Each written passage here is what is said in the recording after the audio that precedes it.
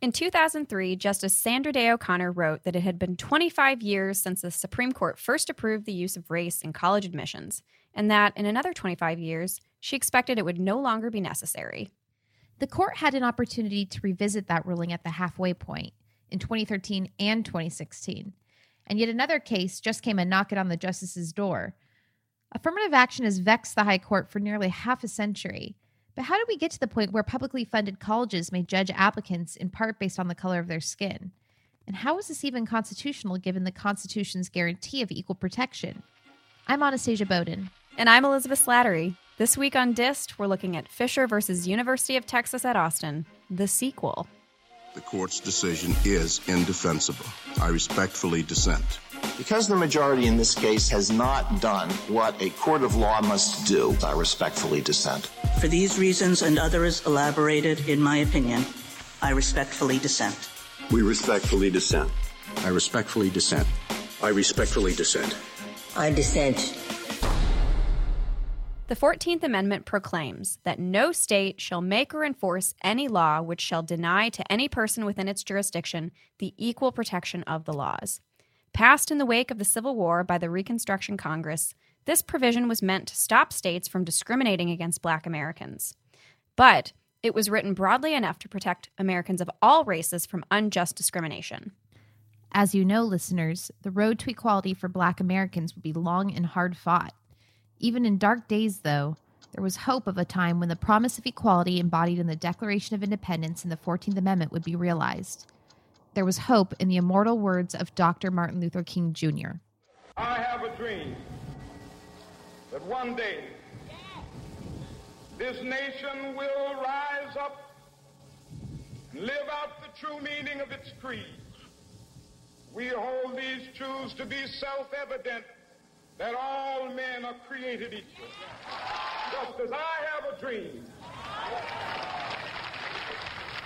that my 4 little children will one day live in a nation where they will not be judged by the color of their skin, but by the content of their character. I have a dream today.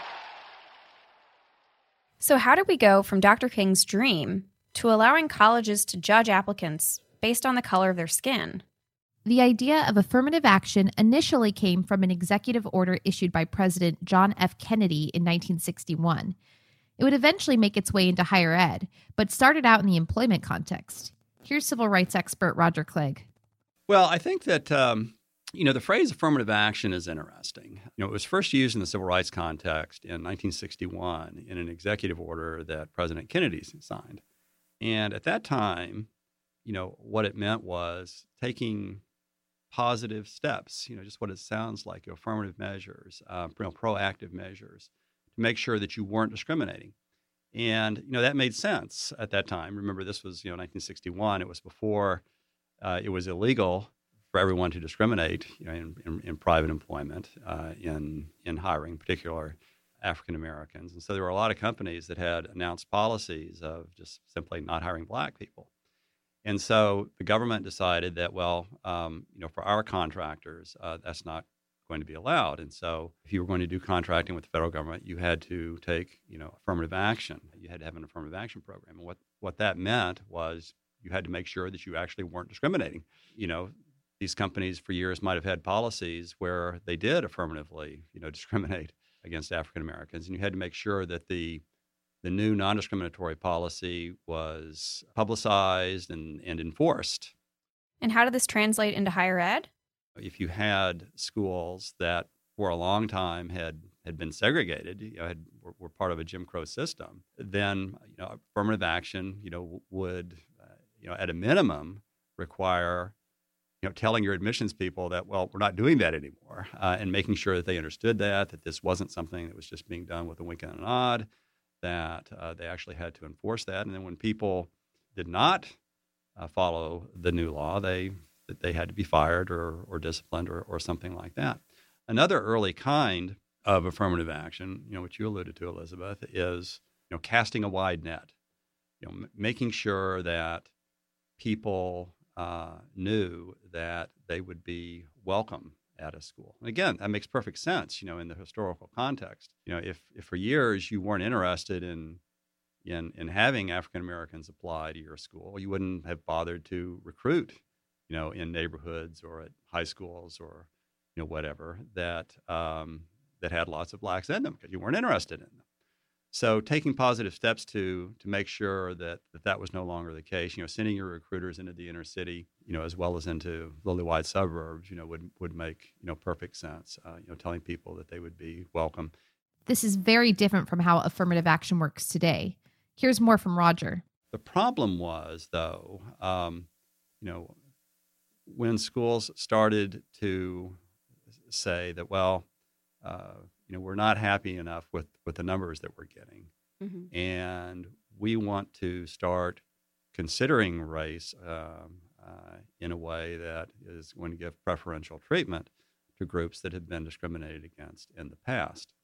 And, of course, the sort of justification for this, in the education area and in other areas as well, was that, in order to level the playing field, we sort of have to do this. And I think that was the rationale that was commonly used, at a lot of places. Let's back it up a second. Before we get to any Supreme Court cases, it's important to note that as part of the landmark Civil Rights Act of 1964, Congress prohibited discrimination based on race, color, or national origin in programs that receive federal financial assistance. And that includes the vast majority of colleges.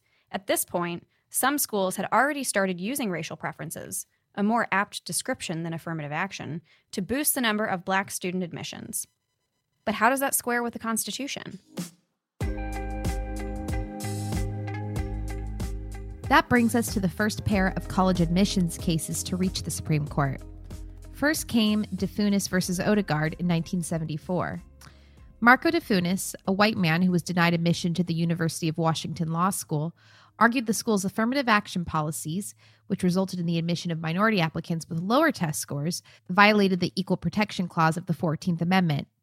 The lower court ordered the school to admit DeFunis, but by the time his case reached the Supreme Court, he was in his final semester of law school, so the justices ruled that the case was moot. 4 members of the court wanted to reach the merits of the issue. Justice William O. Douglas, a.k.a. Wild Bill Douglas, dissented, saying the law school entrance exam was designed to discriminate against Jews.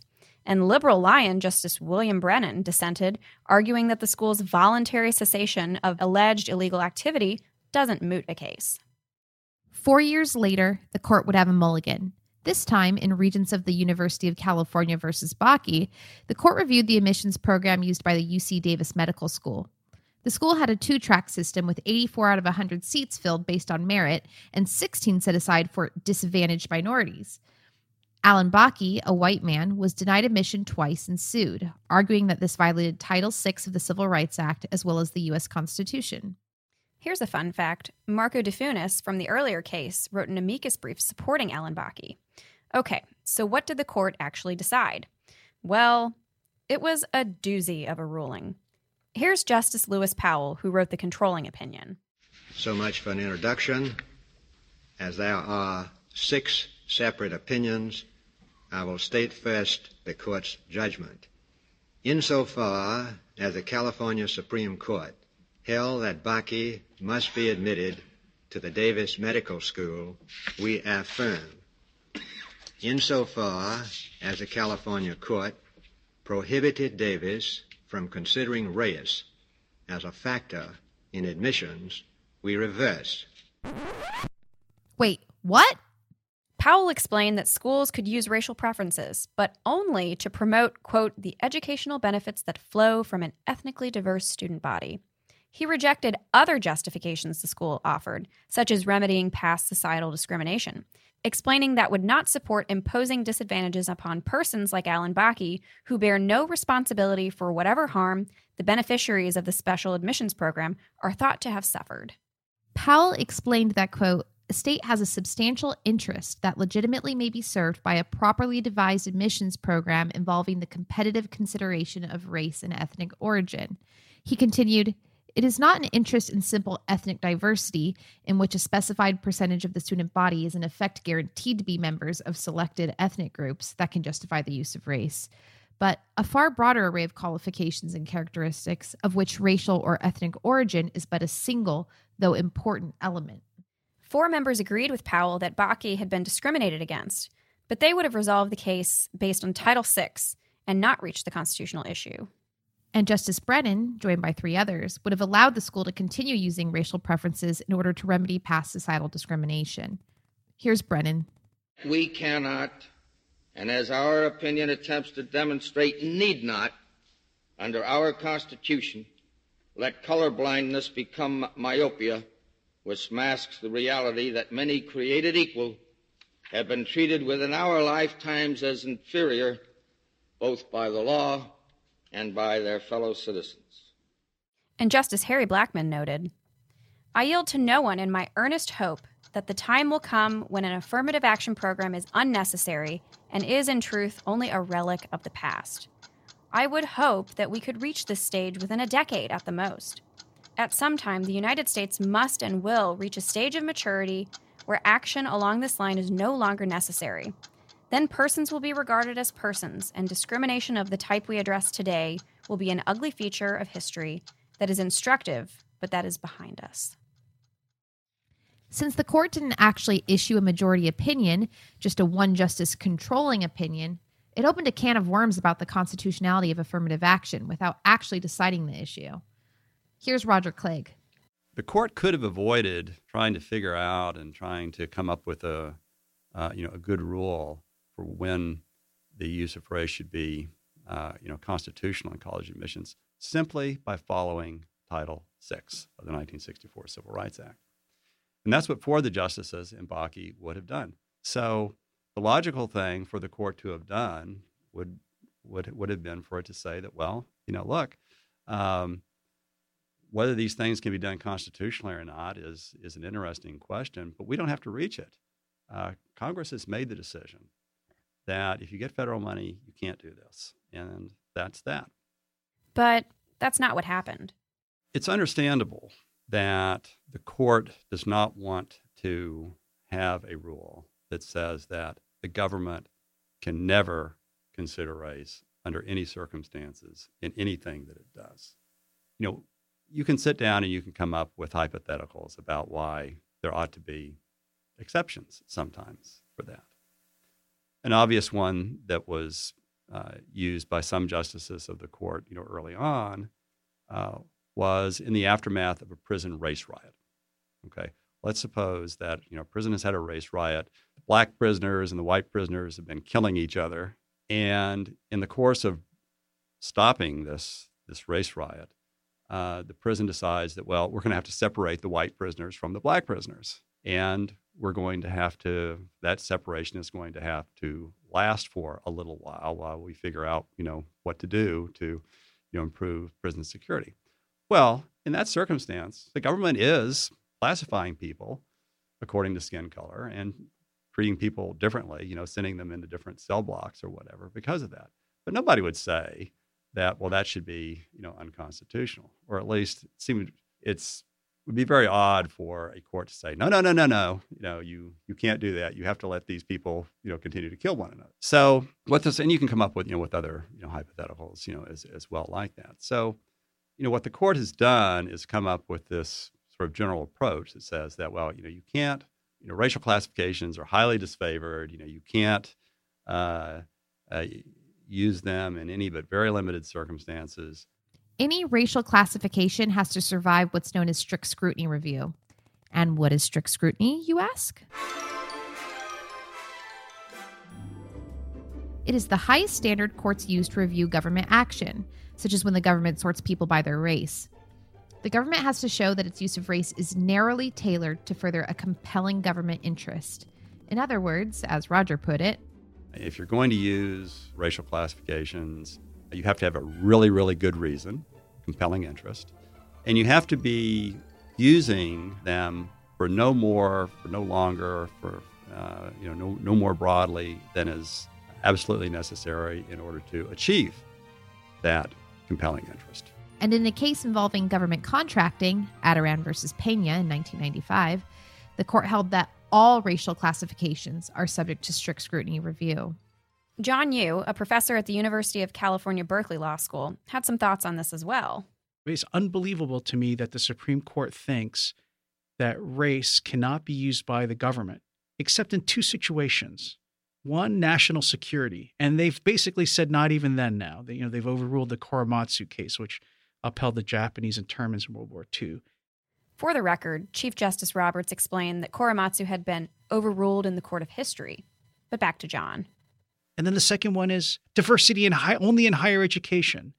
So the only time where the government is under such crisis and challenge that they have to resort to race, and it's allowed by the Supreme Court, is diversity in higher education, not law enforcement, not national security, not economic recession, not chaos, not natural disasters, not in prisons, only higher education. That just doesn't make any sense. It's such an obvious anomaly, I think, that arose because of the cultural pressures on Justice Kennedy and before him, Justice O'Connor, to be the fifth vote to uphold affirmative action.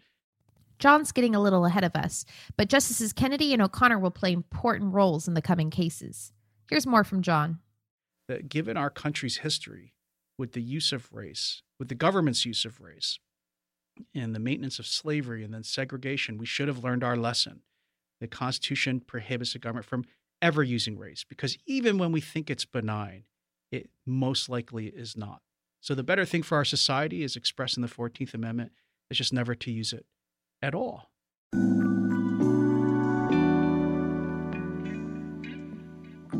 As time marched on, did schools curb their use of race and move towards regarding persons, as Justice Blackmun put it? The court would consider race in college admissions again in a pair of cases in 2003, challenging the University of Michigan's undergraduate and law school admissions. Here's how it worked at the university. Admission was based on a point system. An applicant needed 100 points to gain admission, and points were awarded based on high school GPA, SAT or ACT scores, strength of their high school curriculum, and leadership skills, among other factors. There was also a miscellaneous category, which included points for socioeconomic disadvantage and being a member of an underrepresented minority group. Here's a breakdown of some of the points. You could get 12 points for a perfect SAT or ACT score, up to 5 points for leadership and service, 1 point for writing an outstanding personal essay. Membership in an underrepresented minority group meant an automatic 20 points. That's hardly a plus factor that might nudge someone who was otherwise close to gaining admission. And over at the law school, admission was a bit murkier. Applicants were screened based on a flexible assessment of their academic ability, talents, experiences, and potential to contribute to the learning of those around them. Its stated goal was to enroll a, quote, critical mass of underrepresented minority students. Analysis of the law school's admissions data, however, showed that it accepted certain minority group applicants in proportion to their statistical representation in the applicant pool, which is patently unconstitutional racial balancing. 2 white Michigan residents, Jennifer Gratz and Barbara Gruder, sued after they were denied admission to the university and law school respectively, and their cases went all the way to the Supreme Court. The court announced the rulings in both cases on June 23, 2003. In Gratz's case, the court held that the undergrad admissions plan failed to provide individualized review of applicants. Its heavy reliance on an applicant's race could not be squared with strict scrutiny review. Here's Chief Justice William Rehnquist. We hold that the university's current policy, which distributes 20 points to every underrepresented minority applicant solely because of race, is not narrowly tailored to achieve respondents' asserted interest in diversity. In the Bakke case, Justice Powell emphasized the importance of considering each particular applicant as an individual, assessing all of the qualities that individual possesses, and in turn evaluating that individual's ability to contribute to the unique setting of higher education. Respondents readily conceive that this automatic distribution makes race decisive for virtually every minimally qualified underrepresented minority applicant. And in Gruder's case, the court ruled in favor of the law school, deferring to the school official's educational judgment that a diverse student body is essential to its educational mission. It found that the school's critical mass goal was not an impermissible race-based quota. Even while ruling for the law school, Justice Sandra Day O'Connor closed out her opinion with this. Now, we are mindful that a core purpose of the 14th Amendment was to do away with all governmentally imposed discrimination based on race. Accordingly, race-conscious admissions policies must be limited in time. Enshrining a permanent justification for racial preferences would offend this fundamental equal protection principle. We see no reason to exempt race-conscious admissions programs from the requirement that all governmental uses of race must have a logical endpoint. We take the law school at its word that it would like nothing better than to find a race-neutral admissions formula and will terminate its race-conscious admissions program as soon as practicable. It has been 25 years since Justice Powell first suggested approval of the use of race to further an interest in student body diversity in the context of higher education. We expect that 25 years from now, the use of racial preferences will no longer be necessary to further the interests that we approve today. Between the two cases, there were 12 concurring and dissenting opinions. Justice Antonin Scalia wrote a partial concurrence and partial dissent in Grutter, foreshadowing what would come later. He wrote, "Litigation can be expected on behalf of minority groups intentionally shortchanged in the institution's composition of its generic minority critical mass. I do not look forward to any of these cases. The Constitution proscribes government discrimination on the basis of race, and state-provided education is no exception." Together, the Grutter and Gratz decisions underscore that the court was not issuing a blanket endorsement of race-based admissions. Any consideration of race must be carefully and narrowly crafted and executed. Gratz made clear that race may only be considered on the margin and not as the decisive factor in admissions. But in the real world, schools saw this as a green light, ignoring O'Connor's warning of an expiration date for the use of race in higher ed admissions.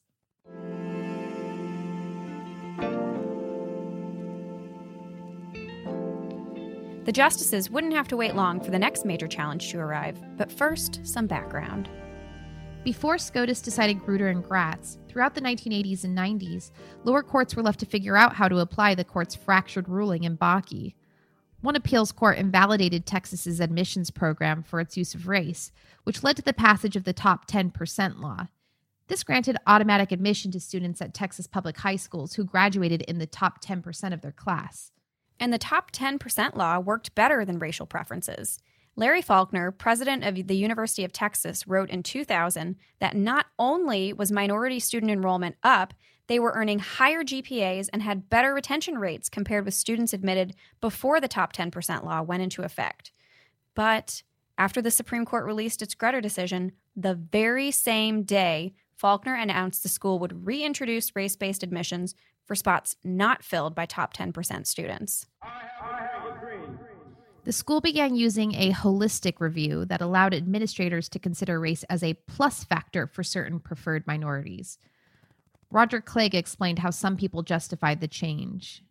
There were a lot of sort of, loose talk, not necessarily by the lawyers, but by, other people in Texas. So, we want the University of Texas to look like Texas. Or, the sort of idea is that if you have a lot of a particular racial or ethnic group in the state, then that should be reflected in the racial and ethnic makeup of your flagship university. And that sort of sounds good. It certainly makes for good political speeches and may be politically something that has a lot of salience.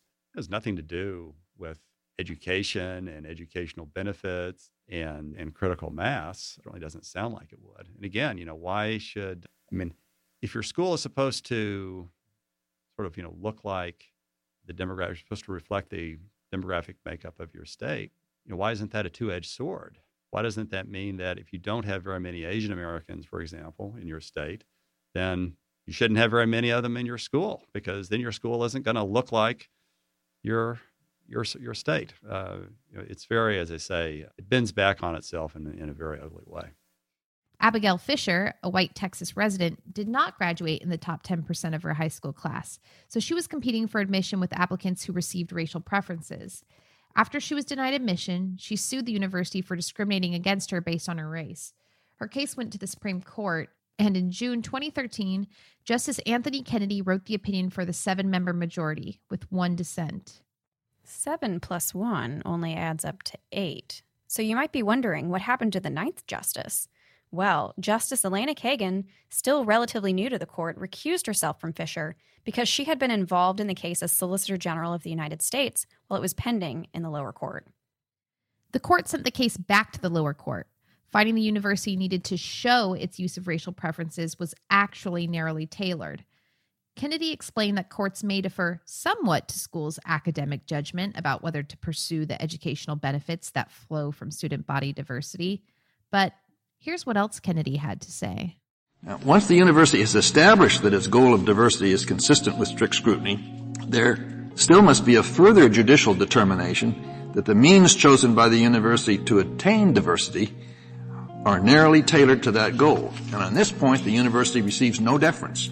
As the court said in Grutter, it remains at all times the university's obligation to demonstrate and the judiciary's obligation to determine that the admissions processes ensure that each applicant is evaluated as an individual and not in a way that makes an applicant's race or ethnicity the defining feature of his or her application. Narrow tailoring also requires that the reviewing court verify that it's necessary for a university to use race to achieve the educational benefits of diversity. And this involves a careful judicial inquiry into whether a university could achieve sufficient diversity without using racial classifications. Strict scrutiny must not be strict in theory, but fatal in fact, but the opposite is also true. Strict scrutiny must not be strict in theory, but feeble in fact. In order for judicial review to be meaningful, a university must make a showing that its plan is narrowly tailored to achieve the only interest that this court has approved in this context, the benefits of a student body diversity that encompasses a broad array of qualifications and characteristics of which racial or ethnic origin is but a single, though important, element. Justice Clarence Thomas concurred, saying he doesn't think there's a compelling state interest to justify what this is: government-sanctioned discrimination based on race. He explained that, quote, only a social emergency rising to the level of imminent danger to life and limb would be a compelling enough interest to justify racial discrimination. He wrote that even though it may be cloaked in good intentions, the university's racial tinkering harms the very people it claims to be helping. And here's what the solo dissenter, Justice Ruth Bader Ginsburg, had to say. I have several times explained why government actors, including state universities, need not blind themselves to the still lingering, everyday evident effects of centuries of law-sanctioned inequality. Among constitutionally permissible options, I remain convinced those that candidly disclose what they are doing, candidly disclose their consideration of race as a relevant factor, are preferable to plans that conceal or obscure what drives them. So Abigail Fisher returned to the lower court, but it wasn't long before she was back at the Supreme Court. Fisher versus the University of Texas, the sequel. More affirmative, more action. And this time, people expected the university to lose. The justices heard oral argument in Fisher 2 in December 2015. And then we do have some breaking news into CNN to bring you some very sad breaking news on the death of U.S. Supreme Court Justice Antonin Scalia. This is a Fox News Alert. Supreme Court Justice Antonin Scalia has died at age 79. We join you with this breaking news. Justice Antonin Scalia, the Supreme Court's most influential conservative, has died. The first Italian-American to serve on the court, Scalia was appointed by President Reagan, joining the court in On February 13th, 2016, we lost a titan of the law, the great dissenter of the modern era. The court would go on to issue its ruling in Fisher's case that June. Justice Kennedy has our opinion this morning in case 14981, Fisher versus the University of Texas. The court ruled 4-3 to uphold the university's race-conscious admissions program. Fisher versus University of Texas. This time, Anthony Kennedy means business. Except he really doesn't, and is going to defer to the university officials. Fisher versus University of Texas. Taking the firm out of affirmative action. Here's Justice Kennedy. Fisher 1 explained that under the Equal Protection Clause, race may not be considered by a university unless the admissions process can withstand strict scrutiny. Strict scrutiny requires the university to demonstrate with clarity that its purpose or interest is both constitutionally permissible and substantial, and that its use of a racial classification is necessary to the accomplishment of its purpose. And this imposes on the university the ultimate burden of demonstrating that race-neutral alternatives that are both available and workable do not suffice to fulfill its interest in student body diversity. This court now holds that the Court of Appeals was correct to conclude that the university has met its burden. Given the state of the record and the data available to the university in 2008, when petitioner's application was rejected, she was not denied equal treatment. The compelling interest that justifies consideration of race in college admissions, however, is not an interest in enrolling a certain number of minority students. Rather, it is an interest in obtaining the educational benefits that flow from student body diversity. The record here reveals that the university articulated concrete and precise goals with respect to its admissions decisions.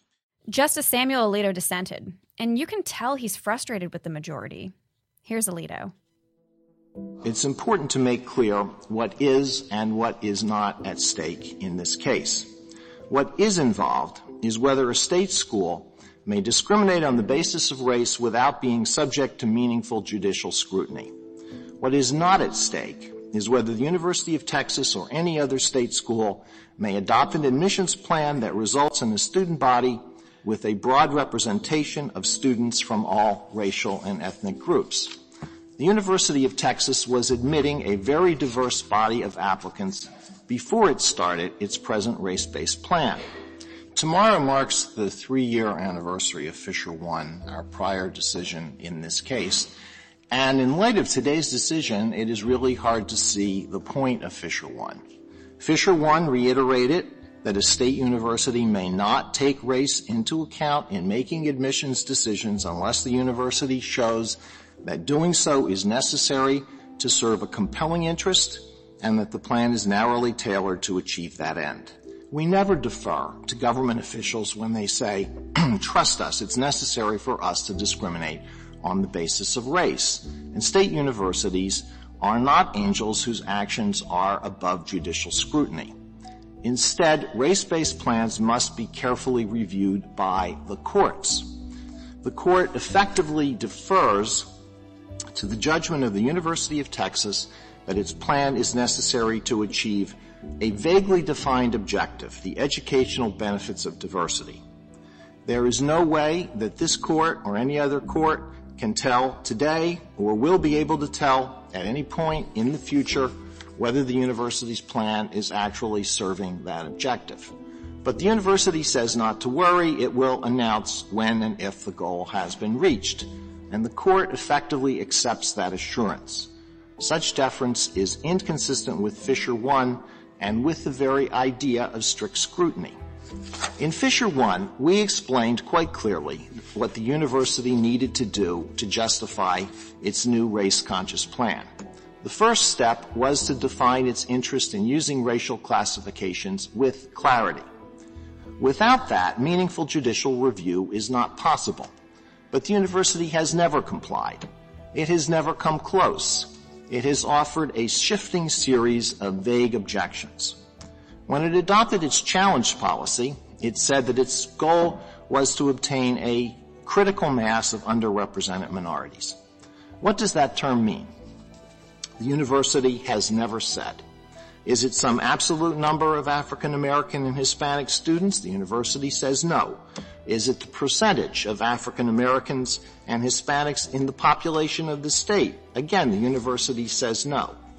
The university has submitted more than 100 pages of briefing to this court in the 2 Fisher cases. We twice heard argument on its behalf by very experienced counsel. We repeatedly asked counsel to explain what the term critical mass means, and we never got a clear answer. We still have no clear idea what the university means by a critical mass. In its most recent brief, the university says that it needs to take race into account in order to admit, quote, the black student with high grades from Andover. This is a very strange argument for affirmative action. Affirmative action was created to help disadvantaged students, but the university now says it needs to take race into account in order to give preference to students from very privileged backgrounds. And it must be kept in mind that when an applicant from a privileged background is favored, students from less privileged backgrounds are likely to suffer. Admitting an Andover graduate because of his or her race may mean denying admission to the child of poor Asian immigrants who speak little English, or a white applicant from an impoverished rural family, none of whose members has ever attended college. This is affirmative action gone berserk. I hope this is a one-off attributable to unique circumstances, but if it is interpreted by university administrators to mean that race-based admissions plans will no longer be strictly scrutinized, it will mark a very sad turn in our cases. I therefore respectfully dissent. John Yoo made a similar point about who actually benefits from these policies. He's a professor at Berkeley Law School, and he explained what happened after California passed Proposition 209 in 1996, banning state schools from giving preferential treatment based on race. This is the interesting thing when we at Berkeley studied what to do after Prop 209, and there were colleagues of mine who just blatantly were saying things like, we've still got to be able to use race, we just have to figure out another way to do it. And so we did a study, and it turned out, if I remember correctly, that under affirmative action, the prototypical student who benefited the most was a black student who would graduate from Princeton with a B- average. So these are not people who already were socioeconomically in hard straits. It was sort of like the black and Hispanic middle and upper classes that were benefiting the most from affirmative action. So if you switch to socioeconomic classes being a factor, it will still, I assume, result in significant and minority populations. But one will be out of the skin color game, which I think would just be beneficial for everyone. But the second thing is, who knows what's going to happen? It might actually lead to something that's better than what we have today, that you don't see this kind of gaming of the system based on race. Well, one last thing I was going to say, I think ultimately this is going to fail. And you see it in California now. There is no dominant race. There's no majority race in California. There's a lot of people who are mixed race. This is why I think the Constitution and the Supreme Court were wise to say we shouldn't use race. It does smack of the kind of race measuring that used to occur in the period of segregation. I think it's immoral and wrong, and gets our institutions involved. I think this really repulsive activity of trying to measure people's races and skin colors. And so I hope even if socioeconomic class still leads to a kind of discretion that allows universities to kind of manage their student bodies, it will at least get us out of the business of skin color and races being the determinant. But back to the Fisher case. Justice Thomas also dissented, but he did not read it from the bench. Here's what he wrote. I write separately to reaffirm that a state's use of race in higher education admissions decisions is categorically prohibited by the Equal Protection Clause. The Constitution abhors classifications based on race because every time the government places citizens on racial registers and makes race relevant to the provision of burdens or benefits, it demeans us all. That constitutional imperative does not change in the face of a faddish theory that racial discrimination may produce educational benefits. The court was wrong to hold otherwise in Grutter. I would overrule Grutter and reverse the Fifth Circuit's judgment.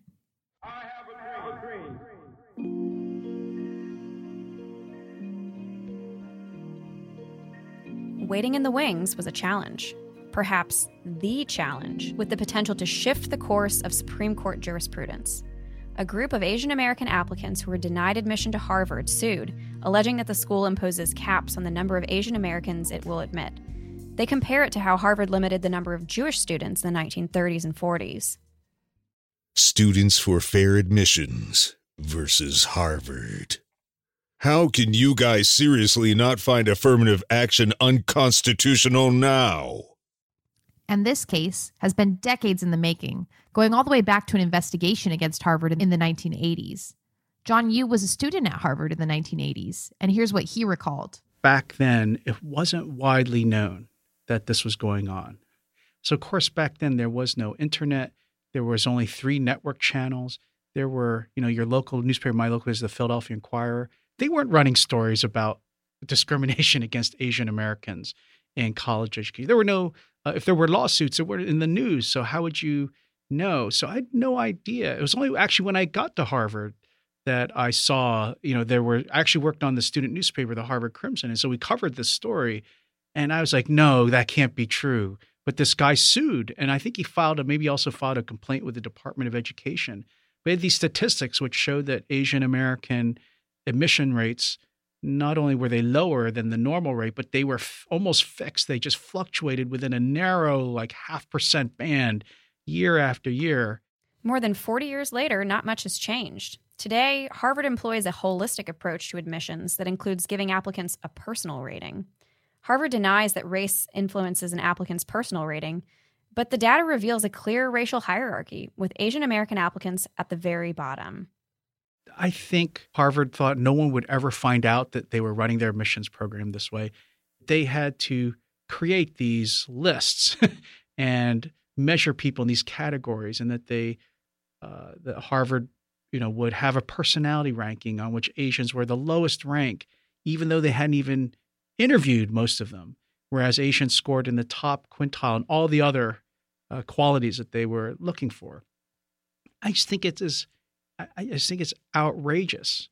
And looking at other aspects of the holistic review makes clear how much weight Harvard places on an applicant's race.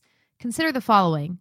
For a competitive applicant, Harvard's rating system assigns an African American applicant's skin color the same value as earning near perfect SAT or ACT scores and grades, authoring original scholarship, or winning national level awards. At trial, Harvard's own expert testified that race was the decisive factor for at least 45% of all admitted African American and Hispanic applicants.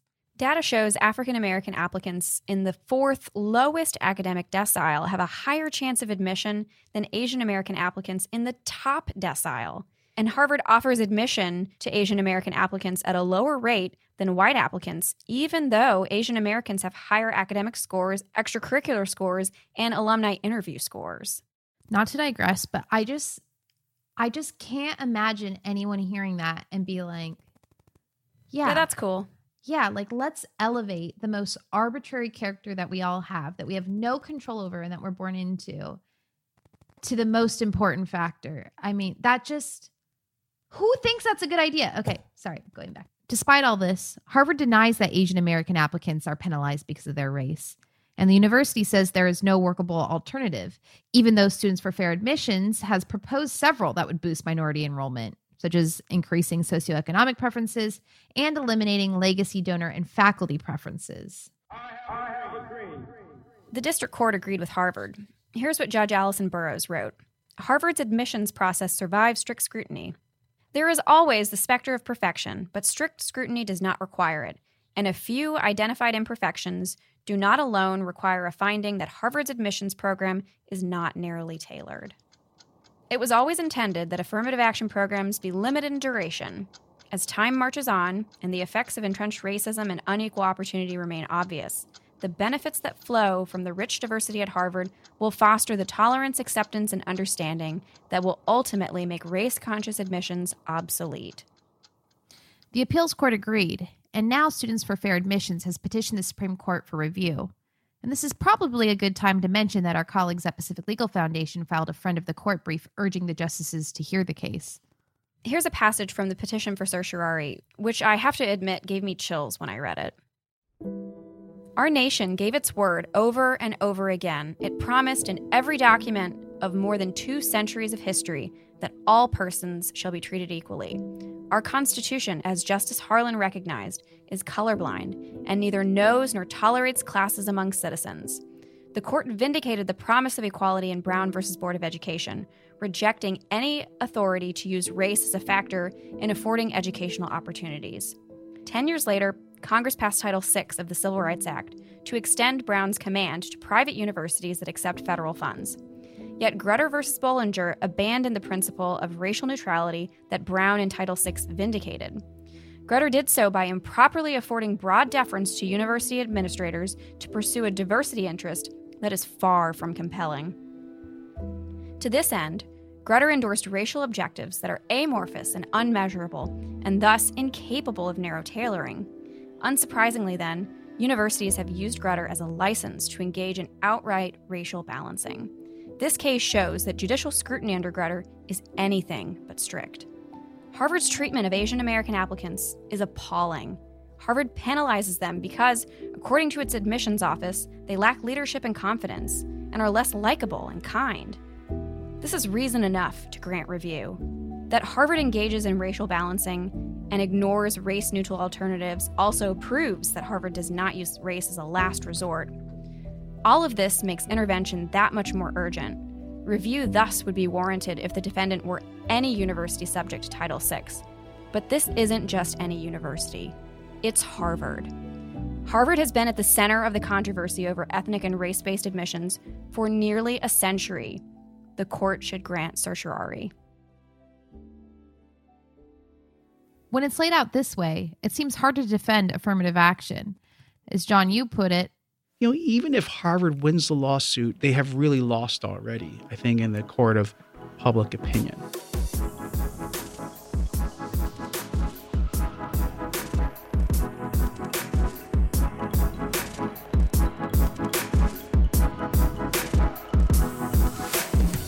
The ball is back in the justice's court, and we likely won't know until later this year whether the court will grant review.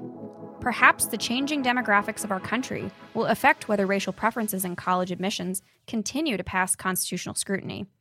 As Roger Clegg said, I think that with every tick of the clock, we're coming closer to the 25-year expiration date that Justice O'Connor set on this nonsense in her Grutter decision.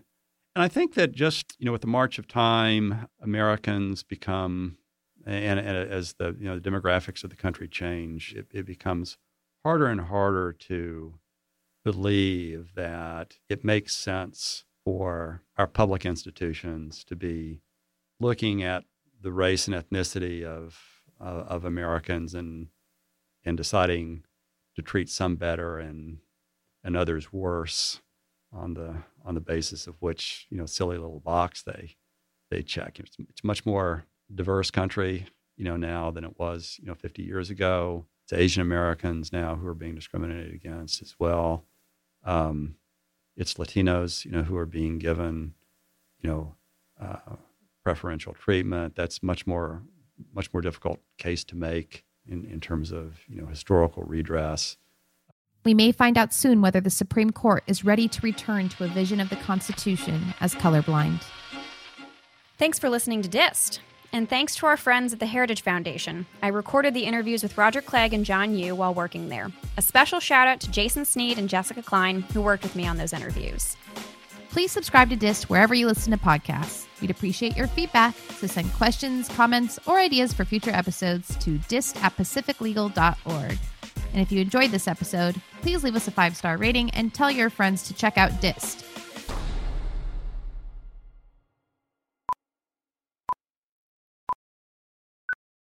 Whew. Okay, let's jump in. I don't have a title for this episode. Something about that 25 years or something. Yeah, the clock is a-ticking. That wasn't... Past its expiration date. Ooh, like some 2-year-old goldfish. Read these cases and you don't cry yourself to sleep at night. There's something wrong with you. You read Justice Kennedy's opinion, in Fisher too, and certainly should bring a tear to your eye. What happened there doesn't even make sense. Shadow docket. Don't record this. This is not going in the bloopers. So, as you mentioned, you went on to college. You went to Harvard, graduating in 1989. Graduating summa cum laude, and that's not good enough for your mom? That's the only thing that means anything these days is graduating summa. Y'all ready for this? Do. I had a banana. Okay. She's high on sugar. I really am.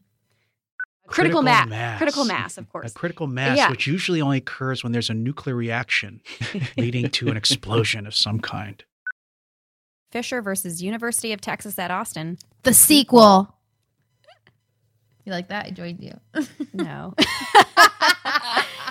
Okay, check your personality for the bonus episodes, okay? All right, sorry. It was too tempting.